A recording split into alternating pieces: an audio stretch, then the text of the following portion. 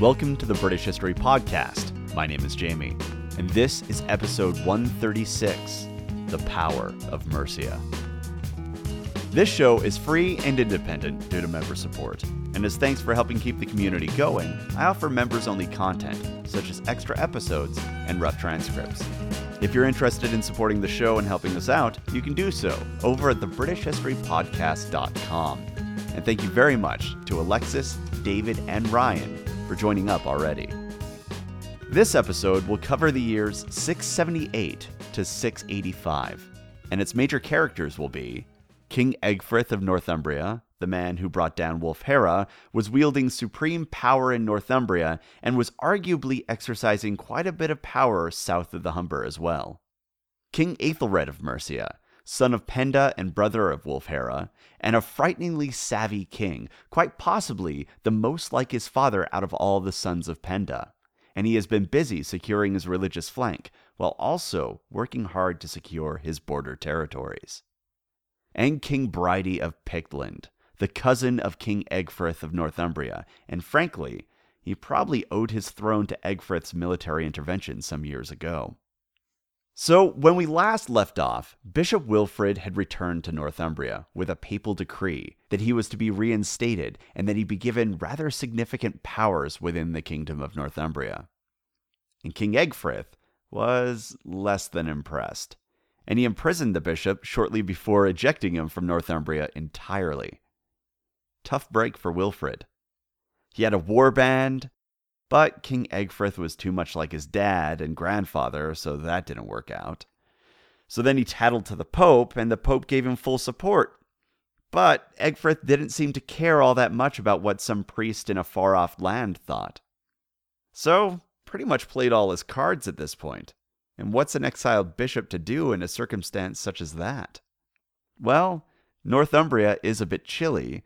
You don't hear many people talking about beach vacations to Yorkshire. So it looks like he decided that he had enough of thick wool blankets, and he headed south to Sussex, which isn't exactly balmy, but is definitely warmer than Yorkshire. And he headed to the beach town of Selsey. And there he founded a see, and went to work converting the South Saxons who were living there. Now, wait a minute, Jamie, I can almost hear you asking. I thought you said the Anglo-Saxon kingdoms had already been converted by this point. Well, that is true. However, just because the monarchs had converted doesn't mean that the population at large had fully embraced Christianity. And given how rural and distant some of these communities were, it's entirely likely that there were quite a few Saxons who had not even been baptized yet. The point is, Wilfrid wasn't taking this situation on the chin, and if his home kingdom, and specifically King Egfrith, didn't appreciate him, well, he'd just make friends among the South Saxons. And this actually is an interesting dichotomy between Egfrith and Aethelred, isn't it? King Aethelred was busy giving the church lands in Mercia, and he was putting down some pretty hardcore curses on the land to ensure that they stay permanently in the hands of the church. But meanwhile, Egfrith was giving the church the finger. So it is quite a juxtaposition, isn't it? And while I don't want to wade into questions of divine intervention and whether deities will punish an entire people for the decisions of a single ruler, I do wonder what the Anglo-Saxons thought about Egfrith's choices. I mean, the Pope is supposed to have Jesus on speed dial. Is that really the guy you want to mess with? Well, Egfrith wasn't worried, and he had bigger fish to fry anyway. Why worry about the church when you're dealing with conflict with King Aethelred of Mercia? Yep, it looks like Northumbria and Mercia were fighting once again. So, why were they fighting this time? Well, it's hard to say. We talked last week about how it's possible that Egfrith was acting as an overlord of Mercia for a while. So perhaps Mercia was reasserting its independence. And personally, that's my best guess of what happened, since Egfrith was on the offensive. And it's close in time to when Mercia was defeated. And that probably did lead to a regime change. And the fight really doesn't look like it was over anything personal, like setting aside Queen Osthryth, the sister of Egfrith, or anything like that, since we know that Egfrith actually stayed married to her. So that's my guess. I think they were probably fighting because Mercia was saying, you know what, Northumbria, you don't get to control us anymore. But if Mercia was already independent, then the two kingdoms might have been fighting once again over who controlled the kingdom of Lindsey. And that is entirely possible as well. And if that's the case, Lindsey might have started to feel a little bit like that girl at the club who everybody keeps buying drinks for, but she just wants to be left alone and listen to the music. But much like that girl at the club, apparently no one really cared about what the kingdom of Lindsey wanted. But my guess is Mercia was asserting itself, and Egfrith really didn't appreciate that, so he gathered his war bands and he marched. And Egfrith was not alone. He brought with him his brother, Aelfwine, son of Oswiu, and possibly the sub-king of Deira. Yep, King Aethelred had two sons of Oswiu marching upon him. Two monarchs from the line of Ida. That's never good. However, King Aethelred was a son of Penda, and Northumbria was not the only kingdom that had experienced veteran warriors on hand. Mercia was home to war bands that brought his family treasure, glory, and victory time and time again. War bands whose might could be seen on the battlefield as easily as the gold and garnet cloisonné that decorated their armor. And they were now under Aethelred's command. So he readied his war bands and marched. Chances are, Egfrith, having invaded, had stationed his army at a single location and was simply waiting for Aethelred to meet him. After all, we're talking about armies that number in the hundreds, not the hundreds of thousands.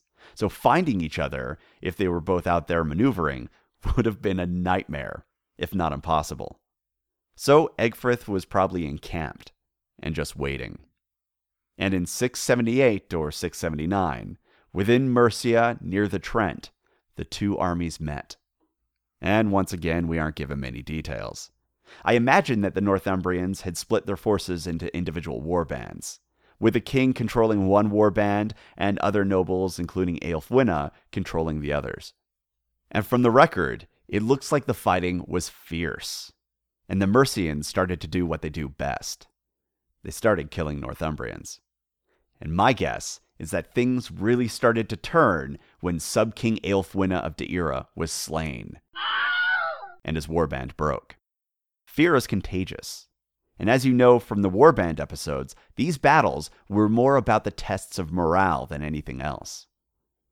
And it wasn't long before the Northumbrian host was utterly broken, and Egfrith, along with what was left of his forces, fled the field.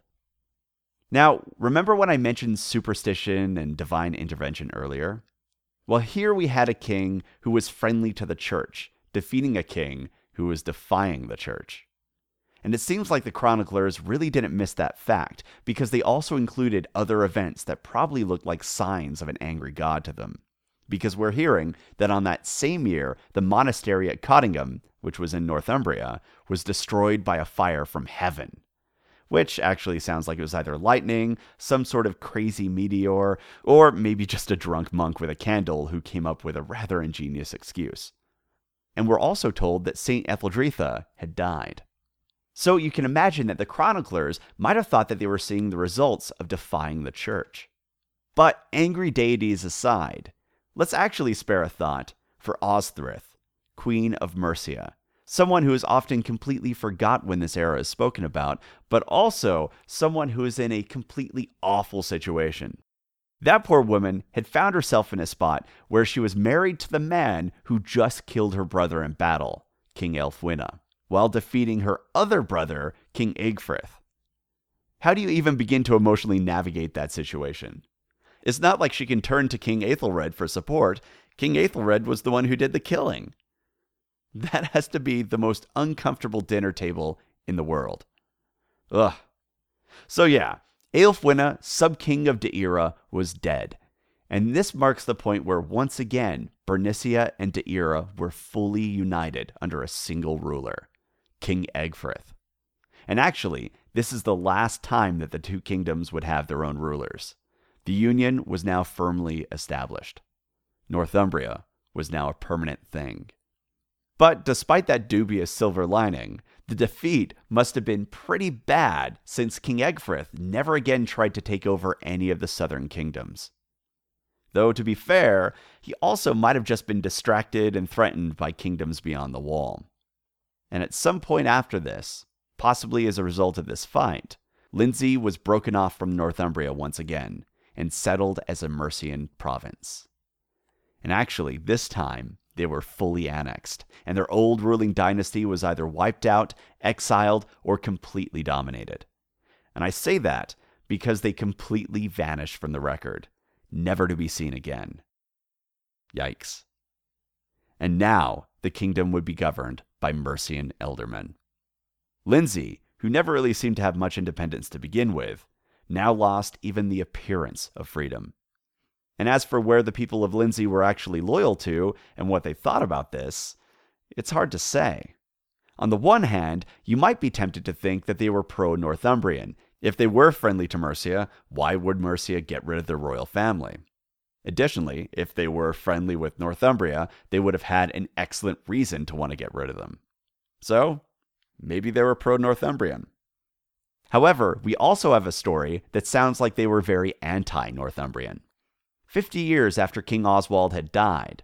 Okay, well, let's actually be honest about this.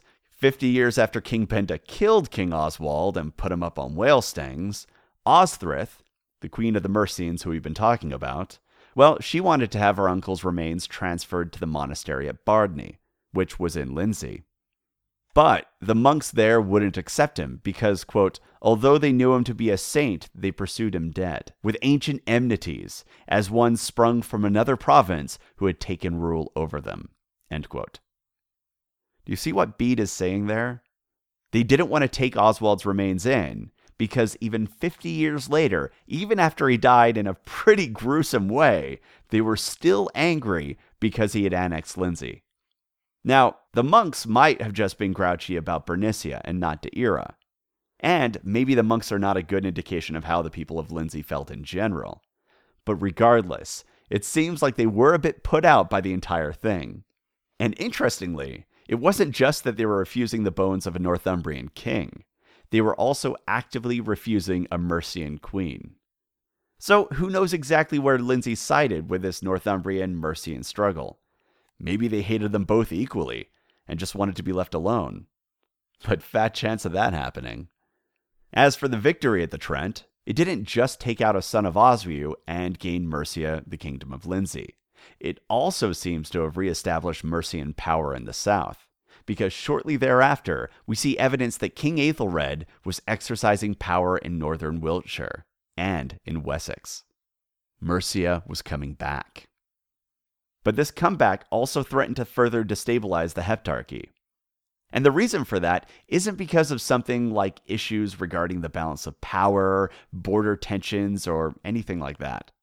The reason things became all of a sudden really tenuous came down to how the Mercian ascendancy was secured.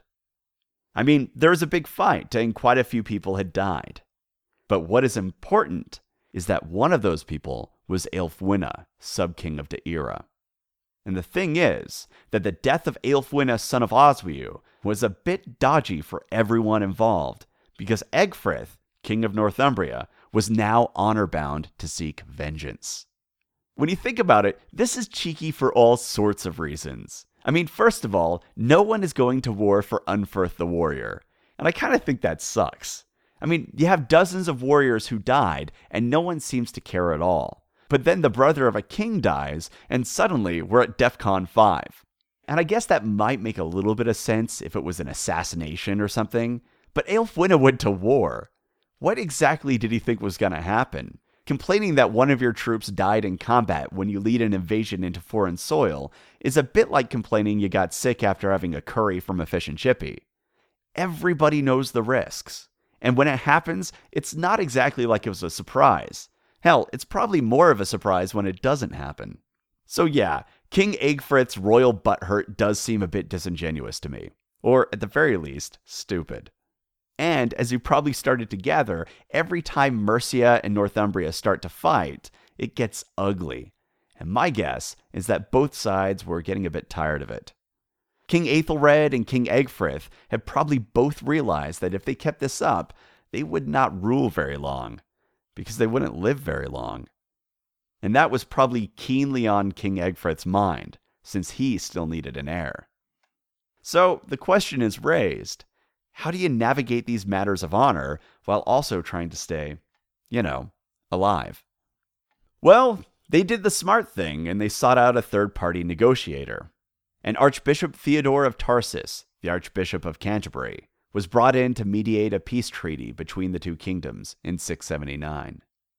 And at the end of it, King Aethelred agreed to pay a weregild, a man price, for the death of Aelfwine. And then the matter was settled. I love that further war was avoided by basically Aethelred saying, "Look, I'm sorry we killed your brother. Here's some gold. Maybe you can buy a new brother." But it worked, so, whatever. And actually, it might have been this moment and the Archbishop's influence that led to the years of peace between Mercia and Northumbria that would follow. Yep, for a little bit, we actually have peace between the two kingdoms. Crazy, right? Now, the following year, in 680, it looks like King Ecgfrith might have realized that going against the church was a bad idea. And so, on the same year that Archbishop Theodore held the synod at Hatfield to try and sort out what sounds like issues of disunity among the English Christians, King Ecgfrith threw the Catholic Church a bone, and he recognized Canterbury as the see for the region. And perhaps it's fitting that this was on the same year that Abbess Hilda died.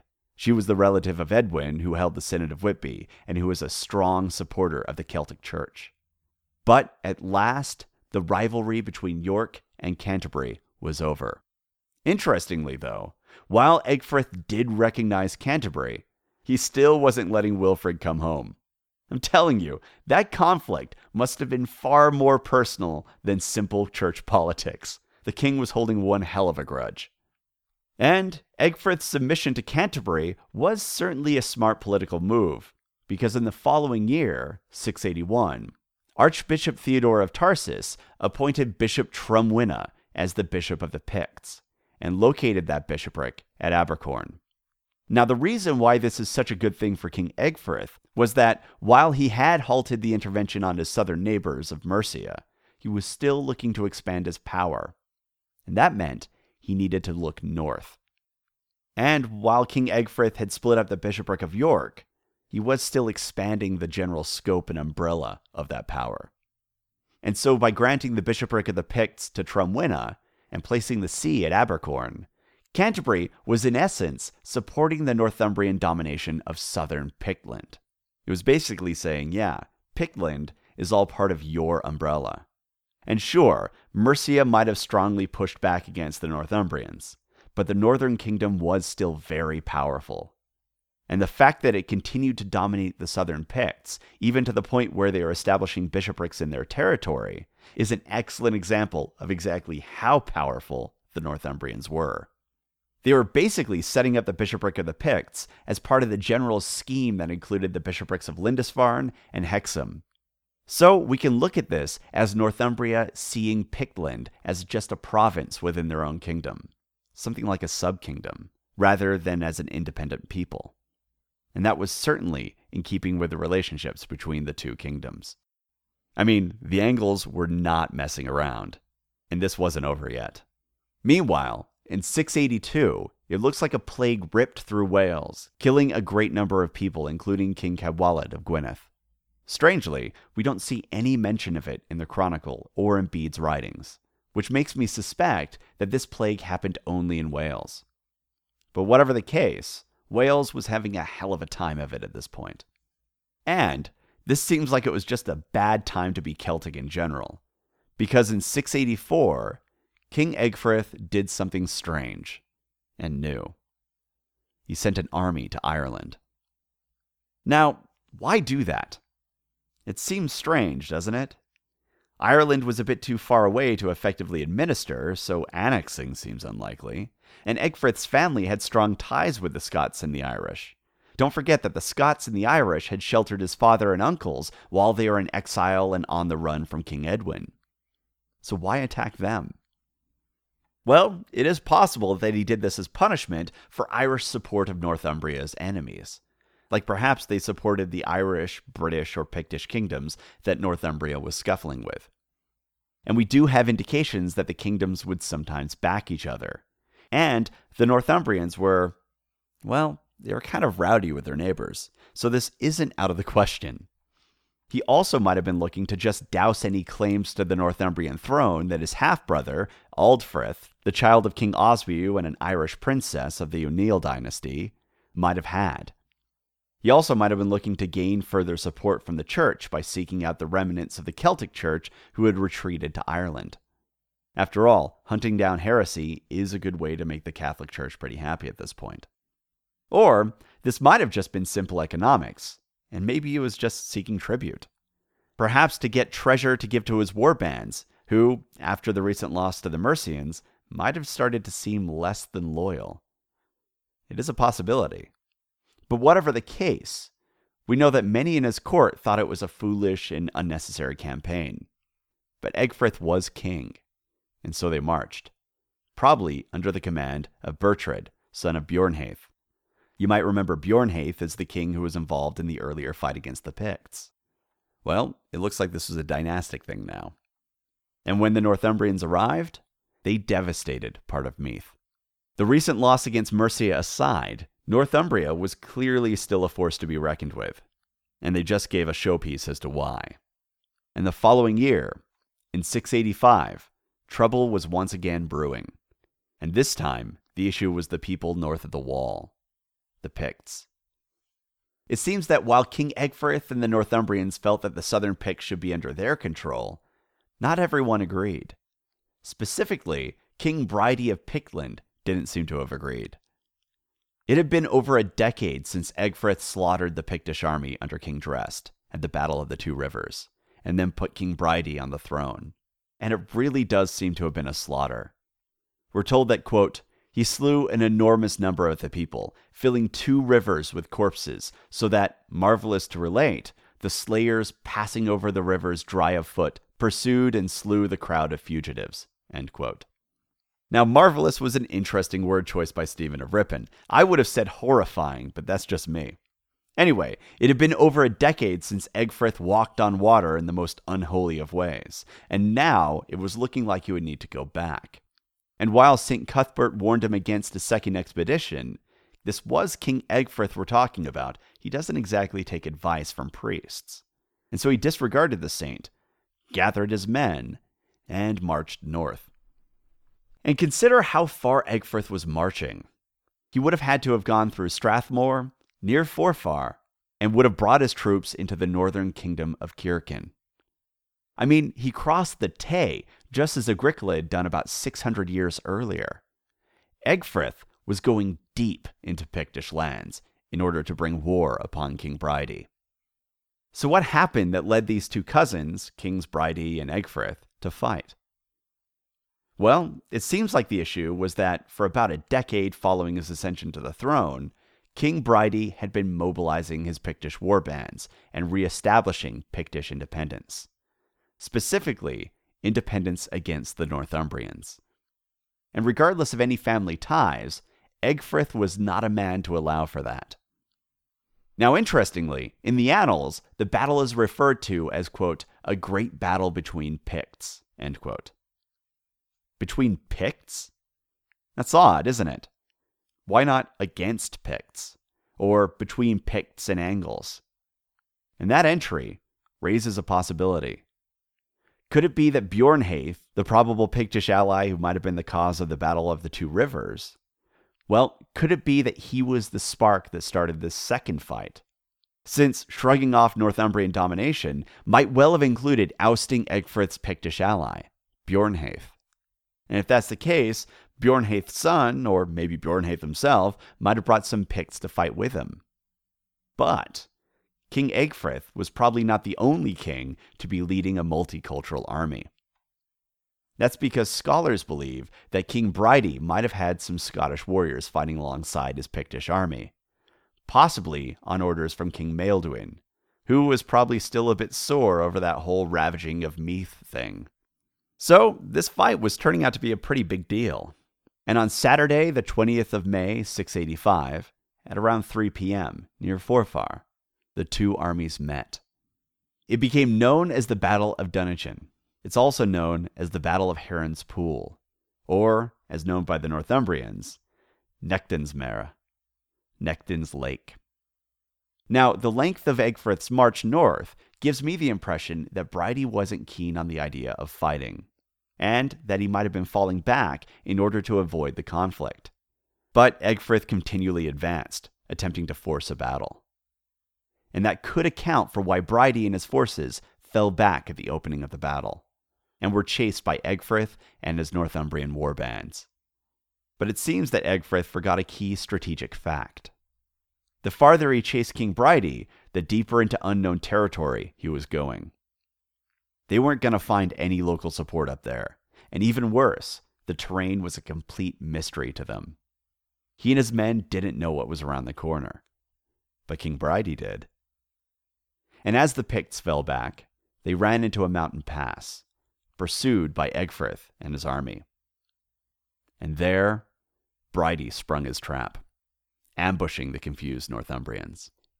I like to imagine a confident Northumbrian army, resplendent in gold and garnet cloisonné armor, marching through Pictland, probably proud at the fear that their king inspired in his enemies, that these savage Picts would just run from the mere sight of them. Maybe they were smiling as they entered the pass, idly chatting about some pretty farm girl or how cowardly the Picts were. And then, suddenly, all around them, heavily armed warriors painted in woad leapt up from their hiding spot and charged down the hills.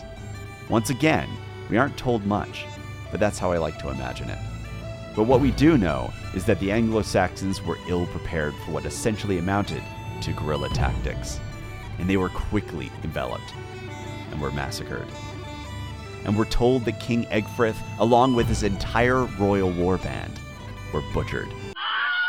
And you might take this death in stride, since the line of Ida dying is like a Stark dying. It isn't exactly a shock. However, this fight was unlike many of the battles we read about in the Chronicle and elsewhere. The king and his entire royal guard were killed. That is no small thing. And typically, the battles didn't appear to have been this lethal, though this was not the first time that we've seen something like this. And maybe the Picts were looking to repay the Anglo-Saxons for the savagery that was inflicted upon them at the Battle of the Two Rivers. Whatever the case, the Northumbrian army was devastated. And in victory, the Picts raised a symbol stone at Dunnichen, which survived to our modern day. The northern advance of the line of Ida was finally halted at Dunnichen. This defeat had a seismic impact upon northern Britannia. Now, Bede gives us a summary of what followed, but interestingly, he distinguished the Pictish, Irish, and British reactions. We're told that the Picts had regained the land that they had lost to the English, while the Irish in Britain and the Britons themselves regained their liberty. So it sounds like the old borders between Northumbria and Pictland were reestablished, with Northumbria moving back down to their own territories, while the Irish and the British kingdoms that had been dominated by the Northumbrians had regained their independence. In a single battle, that powerhouse that was Northumbria was starting to develop cracks. And this wasn't just bad for the line of Ida. Bishop Trumwina, the recently appointed Bishop of Pictland, suddenly found himself in a rather dangerous situation where he had angry Picts all around him. And it comes as no surprise that he was expelled from his bishopric at Abercorn, and that the southern Picts completely dismantled the diocese. And Trumwina, understandably spooked and crestfallen, legged it back to Whitby, where he retired. Following Dunnichen, also known as Nectan's Mara, the English frontier fell back to the Antonine Wall. And this loss was so bad that it would be nearly 300 years before the English would ever go that far north again.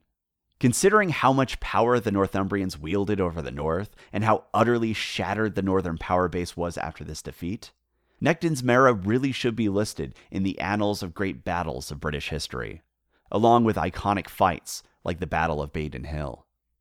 But think about all that we've seen. In just a few short years, we've seen Mercia rise under Wulfhere, only to be cut short by Northumbria.